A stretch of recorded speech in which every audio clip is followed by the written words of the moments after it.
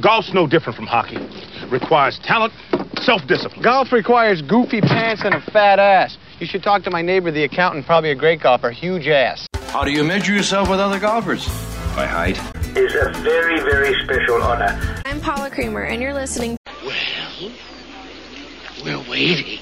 Hi, this is Martin Cove, a.k.a. John Kreese from Cobra Kai, and you're listening to Quiet Please. Let the word go out from here across the land. Let Daddy Noonan approve. Hi, boys. Nice day for golf, ain't it? Quiet, please. Oh, you got secrets, eh? Hey, this is Shooter McGavin. You're listening to the... Hey, you guys. Hey, we're trying to have a podcast over here. Welcome to another episode of Quiet Please, the golf podcast. I am Alan DePew, your host for the next 45 minutes or so, and I am joined, as always, by our panel of esteemed golf knowledgeable individuals. To my left, Mr. Little Linksters, and I got some special news for everybody out there about him in a minute. I want to give him the special props, but Brendan Elliott, welcome.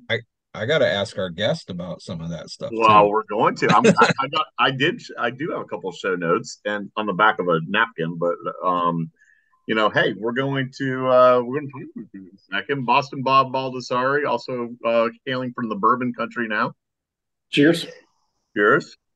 And noted golf columnist and knowledge of all things golf, Jeff Babineau, on the panel once again. Hello, sir. Hello, gentlemen. Babs is in the house, and timing is impeccable because our Brendan Elliott just got his credential for the tour. Congrats, sir. Yeah, and I'm not sure how all this works. I just thought I'd put in because I was going to the PNC, and one of the outlets I write for wasn't in their database when I was trying to get in there, and the lady from PGA headquarters emailed me back. She goes, typically this isn't how it works, but I'll approve you for Sportskeeda, which is based out of India, but they're pretty big. They pretty big following. So yeah, I put in for the PNC, so I'll see what happens. I know Jeff knows all about this stuff, but this is all new to me. So I like it, man. You're writing more than Edgar Allan Poe over there. See that byline, man. I'm glad for you. Happy. Thank you. That is true. I see article after article online. You're pen to paper all the time right now.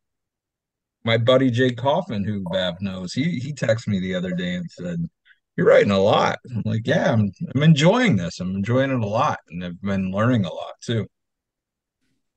Good stuff. Share that knowledge. And he has a wealth of it, indeed. Yeah. So, hey guys, anybody playing this week?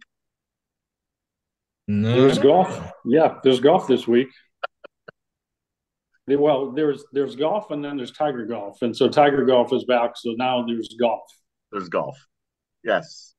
All right. So let's go right there, Jeff. We're gonna start it with you. Tiger. You want to know the return of Will Zalatoris? Well, you know what? I have that on the list also. All right. Yeah. I did put that on. That Will Zalatoris is back using a broomstick this week. He's back, and that Tiger guy's back. And, Tiger did his presser yesterday, I guess. And I've been there for a few editions of the Tiger comeback in the Bahamas, and not there this year. But he sounded very optimistic. I mean, if Tiger is able to walk a golf course, which was a huge hindrance, not being able to do that, now he's saying he's feeling no pain. When it comes down to, swinging a golf club and hitting golf shots, he's pretty good in that area. So, I've gone hook, line, and sinker before, but I mean, I liked his optimism, and when he talked about playing maybe one tournament a month, probably maybe a little less, but that's quite a pace. I mean, I think the average golf fan would love to see that.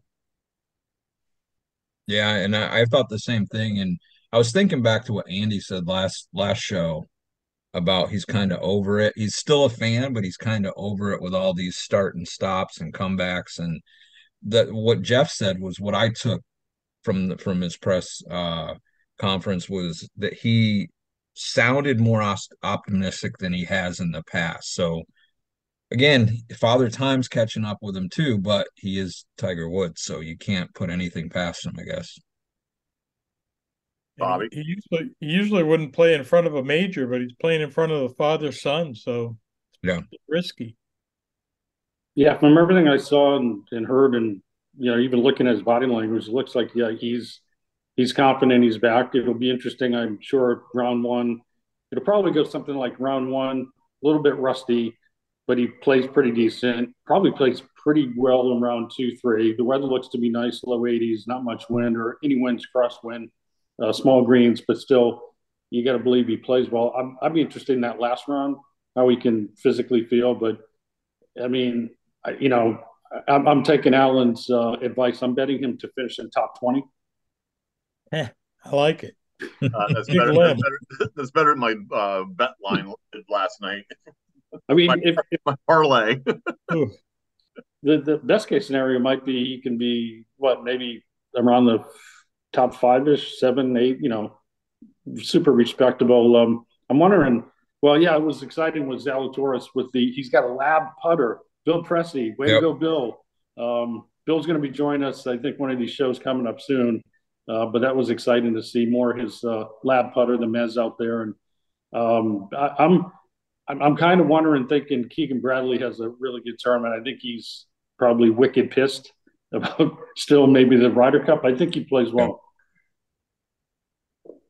I think Tiger's obviously the eternal optimist. I mean, he is the king of self-talk. Always getting a little better. How I'm hitting it good out there. He's always positive, got his own positive energy about it. But the guys are all talking about it. I love the one quote from Scotty. He's like, I love when you turn around and you look down the range and he's on the range, and it's just a different sound coming off the club face. And I'm excited for, what is this, Tiger 5.0? 5, 6. Yeah.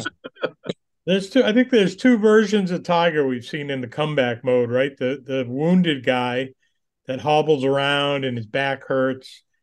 And then there's the guy that has speed. And the guy that has speed, I think, makes everyone on the range stop and look over and see what that guy has, because he's just a different guy with that. And who knows? I always knew he would come back and win a major. I always maintained that he was too stubborn not to.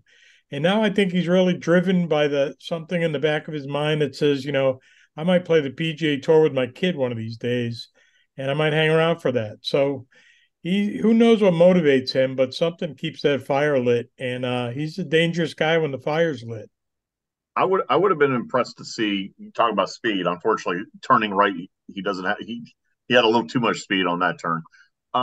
What it would have been after LA, after that comeback, because I thought he was on a trajectory then, before this latest, obviously, physical dilemma he found himself in with the car injury and everything that's come out of that. I mean, hell, just saving his life was the first and most important part of it after the accident, and saving the leg.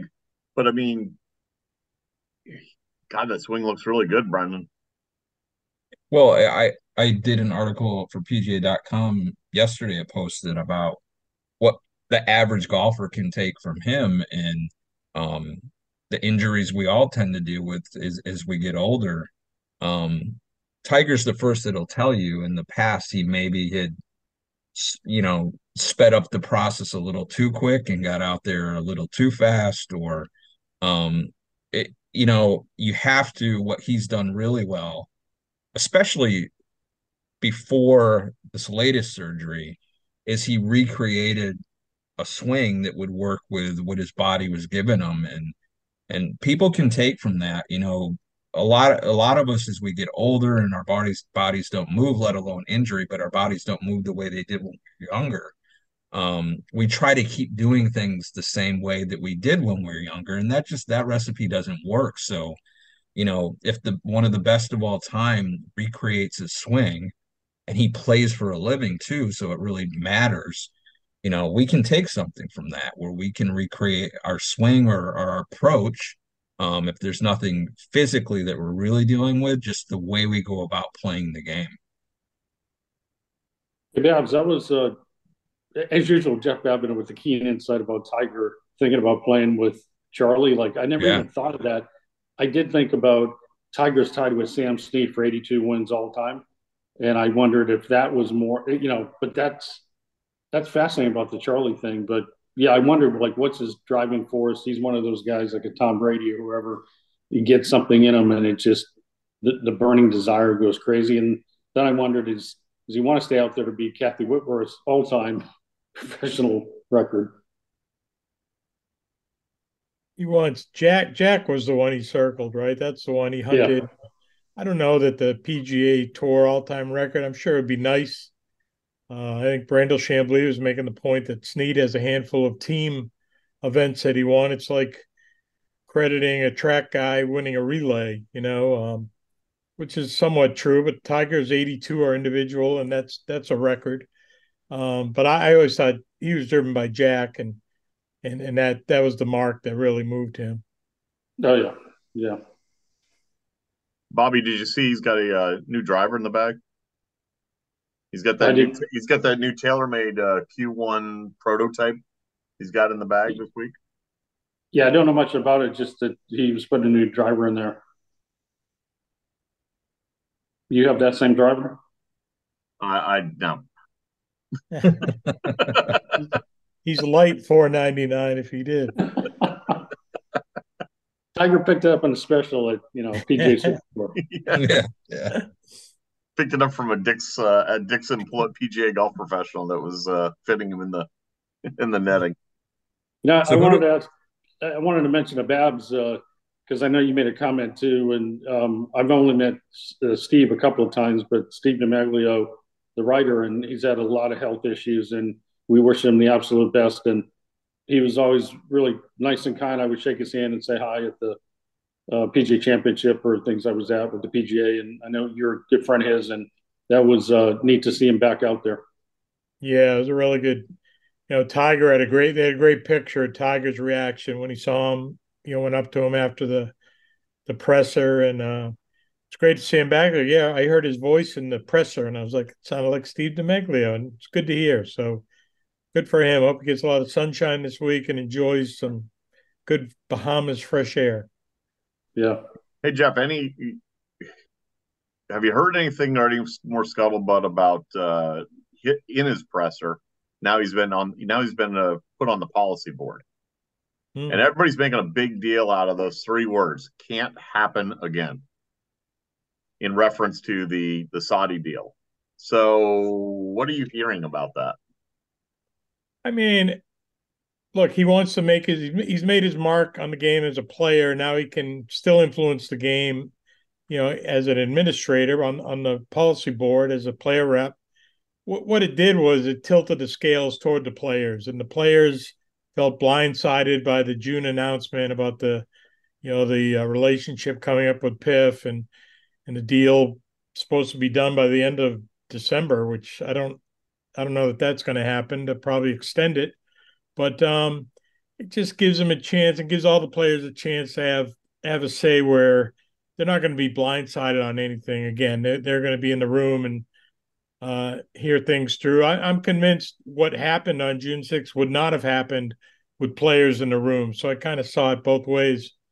But yeah, it's interesting that he's adamant about that. And a lot of players got their feelings hurt by they don't like surprises. So they won't see a lot of those coming up. And is there anything you could kind of off of that? Is there anything you can read into the fact that Rory stepped down from the policy board? Is that just to focus on the game again, or? Yeah, I think it's a lot. I mean, I've seen the guys on the policy board. Spieth went on in Rory's place, and I've seen guys go up there with a couple bags of balls to start hitting balls on the range, and everybody approaches them.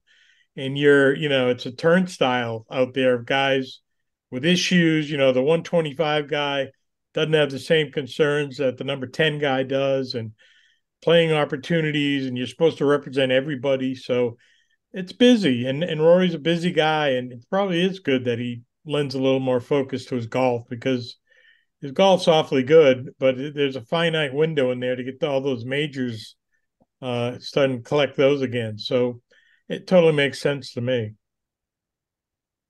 I'm curious, Jeff, if you would have any knowledge of how the players felt before this all went down this summer on where they stood as far as decision making, and was this something that really is it seems in the media that it really caught them off guard?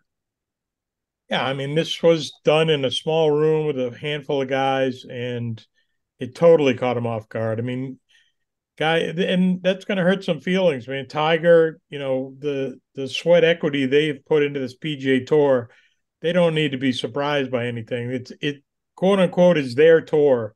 Mm-hmm. Now with the way the board is set up, it assures that it's their tour. And it's who knows? Like I think he nails it when he says there are so many moving parts of this thing. I think one big angle of this is what's going to happen to all the charity dollars. Yeah.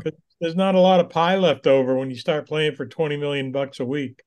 So it's an interesting ground they're all treading across right now, and there's a lot to sort out, and I don't see it happening in 30 or so days. No. No. And that was something the tour really hung their hat on, is how much they do, more charitable dollars than any of the other major sports put together. So that's something to really be considered moving forward. Oh, by far, man, by far the best charity dollars, best retirement program. I don't know if that's impacted. This whole new venture that the tour is kind of breaking off with the new business model is a for-profit model. Tournaments are going to be structured differently. There's just so many things going on. And I like that Tiger came back to the fact that there's an essence of the tour that you're trying to preserve. But you do lose some of that when you're out there playing for $20 million every week. I mean, the average Joe isn't in touch with that. So it's just kind of some strange ground they're going on to, and there's a lot of big decisions to be made. Bobby? About what? It's hard to follow Jeff Babineau because it's just like I just get mesmerized by his words. But yeah, I mean it's a new day. I don't know. I still, I was telling somebody the other day, being in my dad's golf shop at Hillview Country Club the year, it was either Tom Kite or Kurt Strange was hitting $1 million, and even, some of those marks along the way in my life that members at the club were just like, my God, the guy won 50,000 to win a tournament. He won 100,000. How can you win $1 million? And it's just they keep breaking new ground. But it is one thing I did see in today that was in the news that is good to see, and I've tried to do as much as I can for women in golf in my career. But worldwide, it'll be over $1 billion of revenue as far as women sports this year in 2024 between media rights, gate, on and on. So maybe the playing field is starting to pick up for the ladies for sure. Well, it's interesting, as you guys know, Jeff, I actually literally just got back from Michigan, the Michigan Golf Course Owners Conference. I was speaking out there, and one of the slides that NGF put out, we talked about it last week about the three buckets: off course, hybrid, and then on course only. But the percentage of golfers now that are women golfers in the off course, particularly, it's like 41%. Yeah. I mean, I think on green grass is up to 28%. So, it is tremendous to see the rise in female participation. There's always an area that I go ahead, Babs. Well, it's an amazing number that kind of quietly came out during the CME Globe or during the Tour Championship, CME Group. I think in 2 years, the number is like $60 million. Purses have gone up on the LPGA. And now there are 15 or 16 of $3 million or more. I mean, that's awesome, because it wasn't that long ago you could play an LPGA schedule with a card and lose money for the year. Yeah. And that just shouldn't be. I mean, these are the best players in the world. They put on a show every week. How many weeks are you there for 5-6 days, miss a cut and go home, with nothing? So just to see that increase, I mean, I think it was a really newsy item that didn't get the attention it probably should have. And I hate to say it, but they're more engaging to than their male counterparts. I mean, the little kids that are standing there, I was down to Seaview and I'm watching the Lydia Ko come off the 18th green. And she has her presser, and she stood there and signed every kid's. And I know there's other guys, I know there's Rickies of the world, but it seems like as a greater percentage, the LPGA girl are just very engaging with the fans and appreciative of their support. Yeah, go ahead, Bob.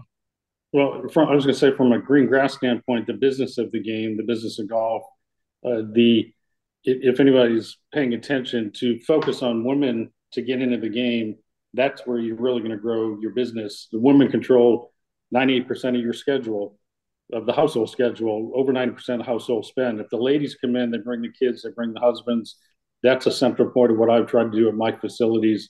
There's always stuff for guys and youth, but special attention to women's golf, to newer ladies into the game, really engaging events. You want to grow your business, focus on women's golf. Yeah, I had two thoughts. From the professional side, with the purses going up, that's fantastic. Not just on, the LPGA tour, but all the tours underneath. That's great because some of those girls really were trying to work their way onto the LPGA tour that are the future of the LPGA tour. Those are the ones that really struggle and have to rely on, the local community to house them and other things because the expenses are crazy. But as we see the purses go up, we somehow, some way, they've got to, you know, get on TV more often and where people can see them and the majors that they have, the five majors they have to be elevated, not just from a financial standpoint for the players, but being broadcast and being put out there because it is for the average male or female golfer. Those are the swings that you want to watch. Those are the swings you want to emulate. And those are the players that you want to kind of mold your game around because let's face it, most of us can't do that with the men on the PGA tour. And then, I was thinking about last week on the recreational side about those three silos you were talking about, Alan. And I really didn't think about I didn't have an opinion prior to our conversation about how we've kind of split everything up into these three different silos. I was always of the opinion that they were just kind of doing that to make the numbers look better and make us that work in the industry feel a little bit better. I still believe that's the case. But at the same time, people have golf clubs in their hand that may not step on a regular golf course. That's a good thing. I mean, it's going to sell golf clubs. It's going to sell all kinds of stuff, golf related. It's going to have them watching TV. And then we really didn't talk about there's a huge population out there that don't do the off course, that don't do the on course, but watch the PGA Tour or watch the Golf Channel. So that's a whole nother huge population that we got to, tap into. So, and I'm really interested to hear Jeff's opinion on it also. To your point about the majors, I think the majors are a challenge, in my opinion, that because unlike like Augusta, Andy talks about venues all the time. There's not that venue that everybody, not anymore. Not anymore. Yep, yeah. Correct. With the dinosaur moving to the where anyway, but with the women getting onto Pebbles, Pinehurst, right, courses like that, is that going to give them the elevation and notoriety that will probably resonate more with the public? I think so, for sure. And what I love is, one thing I love about covering the Masters is how excited the players are to be there. So now when you flip that around with the women and you go to Pebble Beach or St. Andrews or some of these great venues that they go to, there's an excitement level there that they're now playing for history. This is where so much golf history has taken place. So the excitement around going to Pebble Beach this year was terrific. And I think all the majors have done a really nice job in bumping up the purse. Now that's helped bring up that next tier up, right? When we have 15 or 16 events now offering 3 million plus in purse, that's great because the majors they've elevated theirs so much that you kind of there has to be a boost there to kind of stay in the neighborhood, and that's great, right? It's the rising tide lifts all boats. So, but I to your point on venues, I think that's huge. I think it just means more. It means like they're excited because Pebble isn't just hosting the Women's Open; it's excited to have the Women's Open, Yep. and now it has maybe three more. I don't know that we're going to be around to see the last of the three. I don't think I will, but way out into the future, and it's exciting. It's something where young girl now can point to, like, hey, I want to play in the Open at Pebble Beach in 10 or 12 years, and yeah, it's all little stuff that just adds up to the snowball growing. I found the stats about as far as this year on the LPGA Tour. This year on the LPGA Tour, three ladies made over $3 million this year alone. That's awesome. From 2000 to 2022, for 22 years, four players made over 3 million. Wow. So in 22 years, four players, 3 million. This year alone, three players made over 3 million. The other great stat is 28 golfers this year on the LPGA Tour made over 1 million. The 1 million, and that's doubled since 2019. I mean, just some really strong numbers as far as the purses have gone up, the players have played well. And it's whatever I keep seeing as far as the PGA, LPGA Tour, the Champions Tour, the LPGA Legends Tour. We are hosting an LPGA Legends at the Woodford Club. And so the ladies are coming along with opportunities, money, but also if you start to look at it, the athletic ability and the athletes that the Dustin Johnsons were coming in, and now you see the Nelly Cordes, and it's just interesting. It's starting to shorten a little bit, I think. I mean, Babs is out there, he would know, but each sort of generation, and now this LPGA Legends, basically the LPGA seniors, they're mobilizing under Jane Blaylock's leadership and many of the great ladies that now they're trying to get to where that Champions Tour will be in a few years. So BE. I do have one more point, Alan, before you transition. I'm thinking about this Annika being an Augusta member and the clout that she already has with the great things she's doing for women's amateur golf. I wonder, and I think she said this, Jeff could correct me if I'm wrong. I think she said this, that her dream is to one day see a women's major at Augusta National. I think I read that somewhere. I'm going to edit you on that. Go ahead. Billie Jean King said she wants to see it. Okay. And Annika had just basically been announced as a member. I don't think she wasn't quite ready to speak to that. I'm sure she would love to see a women's major there, but it actually was Billie Jean King. There you go. Thanks for the edit. BE, can I further edit or correct? Sure. Is it, Brennan? I thought she said when you were talking to her recently that she was going to get the four of us and we're going to take us as guests to play it. Is there any truth to that? Well, one of us in this Brady Bunch foursome here. Looks like Brendan. No, I think that's long. I don't think we talked about that yet, but that's such a cool thing to see her get that feather in her cap and be offered membership at Augusta National. She does a lot for the game. A lot. I mean, she's super involved in women's golf, so good for her. So great venues hold great competitions. Watch what I'm going to do, BE. And one of those competitions is the Ryder Cup, and that's in the news today. In fact, Luke Donald is back. He kicked our ass hard enough this time that he's going to bring him back to kick our ass again at Bethpage. Does that set up a Luke Donald versus Tiger? Does it set up, and then I want to pose a question. So while you're thinking about that, about who's going to captain, where would you like to see the Ryder Cup? If you could have a Ryder Cup on European soil as well as on American soil, where would you want to have a Ryder Cup? I'm going to let Jeff go first. Oh, wow.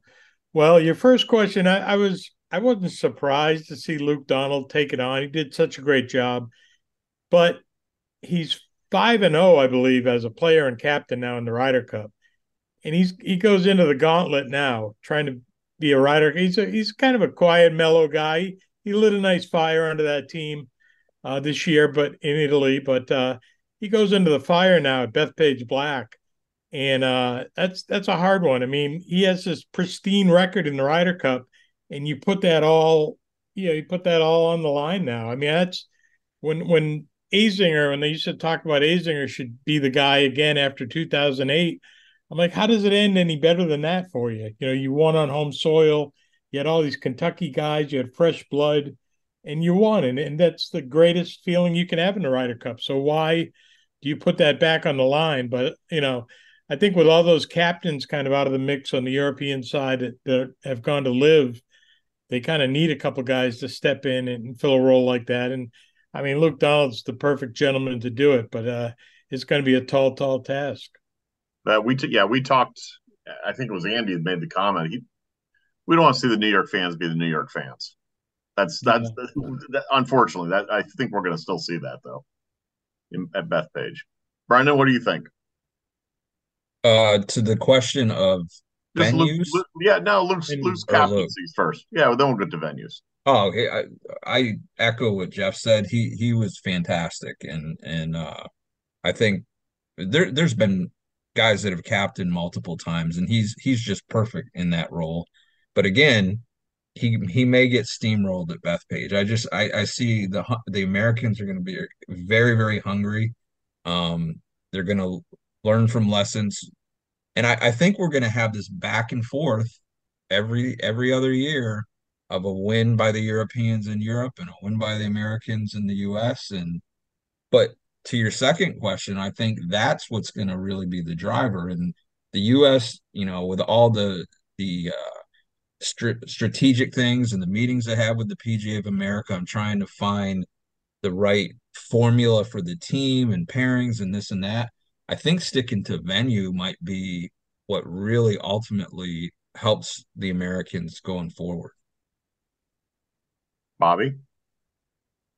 As someone that used to be close to the Ryder Cup and all the little idiosyncrasies. I'm not sure how much I can deny or confirm that I know, even to this day. I'm really fascinated to get your feedback on my thought process, I guess especially Babs, really. But so, yeah, that was a great question. Where would you hold the Ryder Cup in Europe and over here?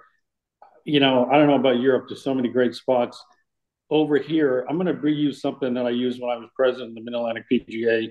And we had all these great courses in the Mid-Atlantic, as you know. Yep. And I was president. I remember being in a board meeting one year, and I said, why don't we take our section championship in, say, 5 years somewhere out there to, you know, just a public course, just something that's downtrodden, just something that could use a spur. Like in the shadow of the Washington Monument, there's a public facility, which the name's escaping me right now. Langston? And has an amazing amount of history. That was where I used it as an example. I said, wouldn't it be really cool if just one time, we took the section championship, something like that. It could go to Congressional, it could go to all the fancy places. You know, we could take it to a miniature golf place. Whoever is playing well is going to win. So, that was in my mind. Like when you said that, I thought, I guarantee that got pushed back because of the whole Augusta complex. We only play on the most pristine properties and what have you. Well, I don't want to hijack this, but it's stupid. It's absolutely stupid because now you can mobilize with the golf course superintendents and different associations, and really everybody could get together and watch out, maybe grow the game. Oh my God, if you did this the right way, just one time, just have some fun and do it like that and not go to the fancy places. So my place for having the Ryder Cup would be Clearview in Canton with Renee Powell. Yeah. Like, why not host it there and help that place? Like, think so crazily out of the box. I mean, it'll never happen, but it's going to be fun at Bethpage. I think, I read something recently that do you really need a PGA Tour player to be a captain? Do they really know what it's about coaching a team? Should you get a Mike Krzyzewski? Should you get a Jim Montgomery for the Boston Bruins, best record in 100 games in NHL history? Do you just get a coach that really understands dynamics that was a fascinating article. If Tiger goes in there, is Tiger going to be Tiger and just he almost intimidates his own team? I think it's a different dynamic these years than it was years ago. But I think everything's on the table. Some of the dynamics inside the PGA America, some things aren't going to change because they're not going to change. It's going to be frustrating as hell. So it's going to be fascinating. Babs, opinion? Well, so I'm looking this up as we're talking. So the future Ryder Cup venues are Adair Manor, of course, Bethpage Black in 25. We're going to Hazeltine. Yep. So, which I don't think I've ever seen more people on the golf course than the 2016 Ryder Cup. It just looked like a sea of people. The Olympic Club, which is interesting. That's not a bomber's paradise for sure. But I do, yeah. I'd like to see. I think you have to check a lot of boxes now to host a Ryder Cup, right? You got to have a lot of cash, and you got to have a venue where, like Hazeltine, big property, where you can do so much else there. I think going to the K Club. I went there in 06, and it's an Arnold Palmer design. It's a fine golf course. It's owned by a rich guy. But how many better courses were there in Ireland to be that week and stage a Ryder Cup? So, I enjoy where it goes. I think you can play in the parking lot; it'll be entertaining. But to get it at the greatest venues, and the Walker Cup is doing that, but they don't have to have the infrastructure of a Ryder Cup. So, I'm all for the marquee venues. So my two, and I agree actually, Bob, with what you were suggesting, which is to have the average golf course. But if I could pick the two class high end golf courses, I'd like to see Old Head in Ireland. I think that would just be spectacular. I was going to say that, but you can only get 12 fans out there. Well, they may fall off the cliffs. That's true. and maybe only 12 fans at my next one, which is Fisher's Island, or some just really cool venue that just showcases the beauty of also the game. Thanks, Joyce. You don't work in accounting at PGA of America. The Walker Cup's done that, right? Walker Cup, we're going to Seminole. It's going to Cypress Point, St. Andrews. It's just hard to do with all the demands of what you have to build a small city. Yeah. The infrastructure is crazy. Yeah. Bob, I'm sure you could tell us more, but it's probably 4, 5, 6 year process or more once a venue's picked, right? Oh, at least, yeah. It's Bill send the tournament director out there, 5, 6, 7 years in advance to get embedded and start the whole process. It's such a, as Bab said, you build a city, and that's a tricky part when you go course to course around the country versus Augusta does their own thing all the time. But there's tens of millions of dollars on the infrastructure built, and there are unbelievably great courses in this country that deserve to host these amazing events. They got no shot because they just don't have the space. Hey Jeff, were you at Kiowa when Phil won? Yes. I mean, from what I was told, because I played it, would have been in 22, right? He won in 21, I guess. So I played it in 22, and the caddy, we were talking about how they're bussing people in. Oh God, it's not easy to get people around that island. No, I think there was a second road supposed to be coming in by then that wasn't built. We didn't stay on the island, so we'd be an hour and 45 minutes on the bus. So it was tough to get people in and out. He had some. I'm trying to think when Rory won at Kiowa, they had a little bit of rain, so people were getting stuck in parking lots and was there that place, but it's just hard to get people there. That was a year I had to do a TV interview on site at 6 a.m. We left the hotel at 3:30 a.m. with Tammy Beauclair. Rowing? Yeah. It was crazy. Yeah. But I think I went to Kiowa for the final round with my dad. And despite the transportation parking thing, it's a little clunky. I think this last one, they really did a good job. And it's just fascinating to me how they put the merchandising together and all the hospitality stuff together. And then not to mention the golf course and even the range, how the range was set up was pretty cool. It was a neat place, and we had plenty of drama with Phil winning. So, Yeah. Cool spot, good golf course. So Bob, call your connections. We would like to help select the next future Ryder Cup locations. I'll get on right now. Can you make that happen for us? Yeah, I'll start the text right now. Yeah, I think the next opening is about 1945, 2045 or something. Yeah. We'll be picking out the Champions Tour Ryder Cup version for that at that point. All right, guys. Anyway, 19th hole. Mr. Elliott. Well, before we get there, do you have the hot seat questions by chance? I know Andy usually does No, it. I don't. So Jeff's off the hook. Hey, I have them. Oh, you do? Ooh. I live on the hot seat. I can't. Yeah, he's been on the hot seat, hasn't he? I don't know. I have the questions if you want them. Well, fire a few out. Let's do that. I don't think quick on my feet. Yeah. Give me time to Google. We'll keep it generic. We'll keep it to 9 holes. Kind of a quickie. And you guys can help too. But I think Andy's one was what's the lowest round of golf you've ever shot? Oh, for me? Yeah.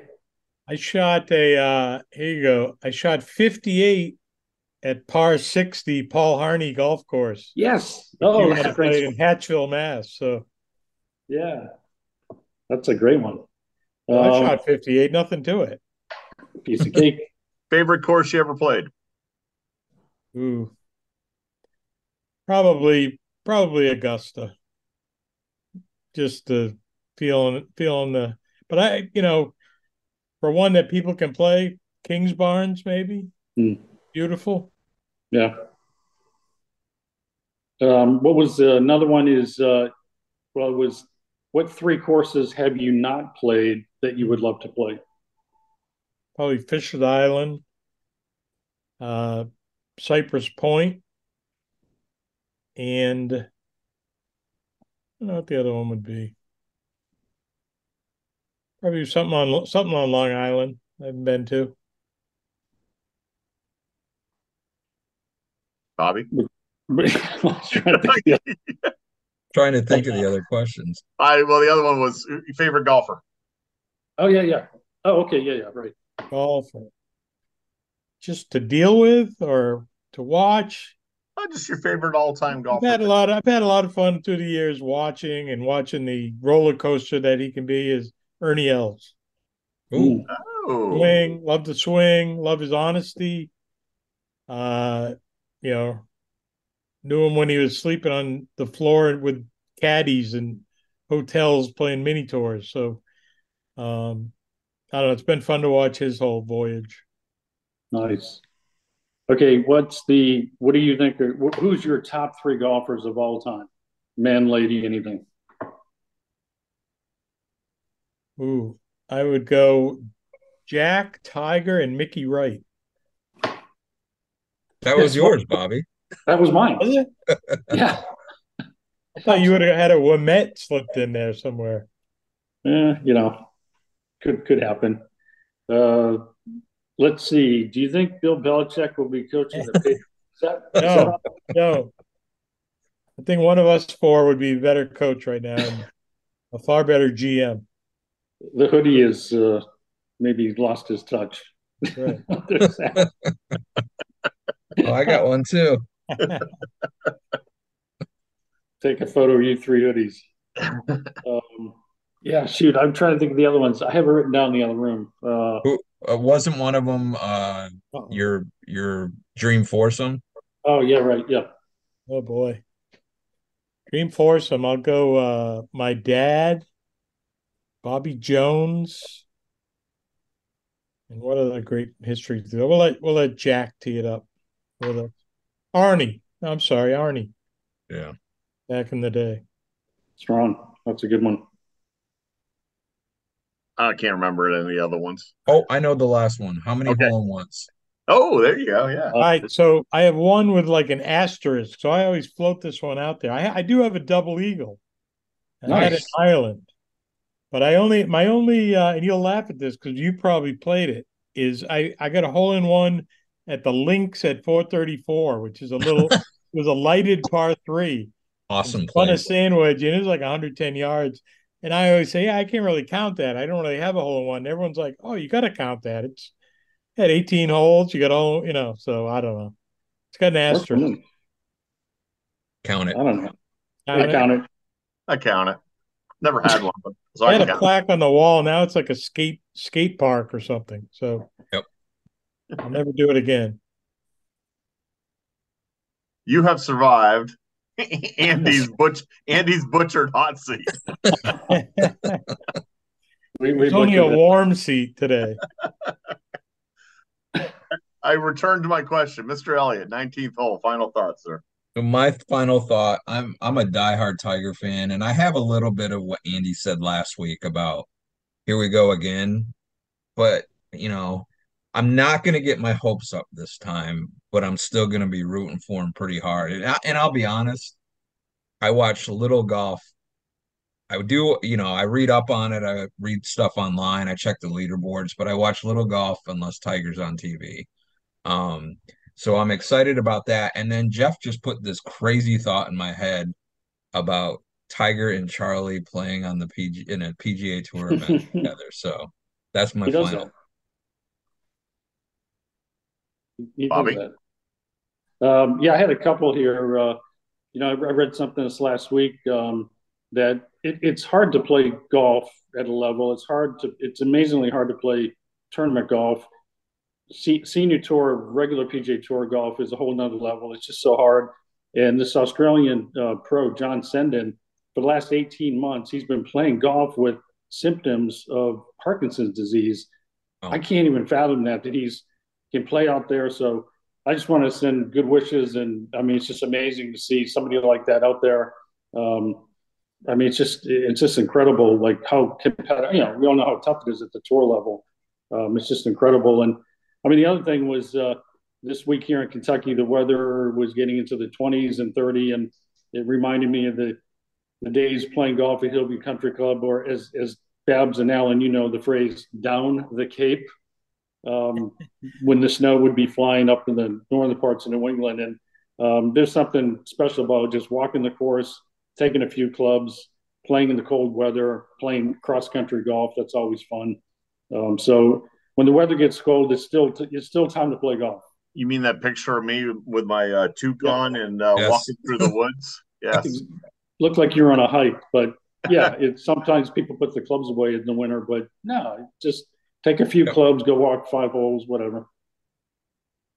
Temporary greens. Yeah. Yep. Jeff? All right, for the 19th hole. So I bring zero inside knowledge to this, but huge hot rumor right now that John Rahm might jump over to the Live Tour. Yeah. And that's a player I enjoy watching a whole lot. I just got to do the profile on him for next year's Masters Journal, and really enjoyed talking to John, listening to how much that guy loves the history of the game and everything about the game. And I hope it doesn't happen. I understand if it happens because the money is going to be monopoly money levels. It's going to be owning 10 park places, and here's your family's. Here's the pile that your grandkids won't spend. But I just hope it won't happen, because I just think it'll throw golf it'll just divide it more and build a bigger chasm, and it just cause more chaos and confusion. And kind of hoping in 24 we can get to less chaos and confusion, and all these guys can get in a room and figure something out. Agreed. That'd be nice. Yeah. So mine, I'm going to actually finish with a trivia question. So first of all, as you know, like I said, I was out in Michigan. So on my slide deck was number of golf courses by state.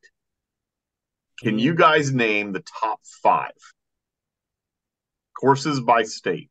Who has the most golf courses of any state? Texas. Well, Michigan's up there. Florida. Florida's number 1. Texas is actually number 5. California second. California's number 2. Where's Michigan? Michigan in the hunt? Yeah, number Michigan. 3. 860 golf courses. Yeah, Michigan. they got a lot of golf. 1238 in Florida, 964 in California, 860 in Michigan, and you're missing number 4. New York. New York. Yeah. 830. Isn't that crazy? Like, of the top 10, half of them are in the northern lakes region. The Wisconsins, Ohio's, Michigan, New York. It's a lot of the older courses that are older honors, been around for 100+ years. Little 9-hole munis. Yep. Yep. And I said this to an owner while I was there, that unlike in the South, you get a good day in the North, you appreciate that. You go, yeah. Because wait 10 minutes, the weather's going to change. Yeah. Michigan's got some great golf. They really do. Really, really do. That's all I got. Anybody else? Anything? Thanks again, Babs, for joining. Yeah. Yeah, good to join you guys. Here's my dream foursome. Here we go. At Augusta. Right. Play Ponkapog. Babs will play the old Ponkapog. Ponky. Fuck. Until next week, boys.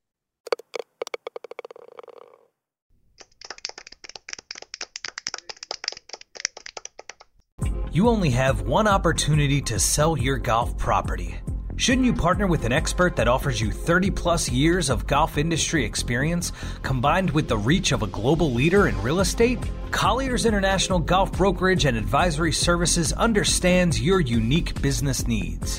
Whether it is brokerage, management, and consulting, be reassured that the market leader in the business of golf is providing you the real answers and practical solutions you deserve. Contact Golf Talk Live co-host and Colliers Golf Advisory Services member Alan Depew today at 717-554-8519. That's 717-554-8519.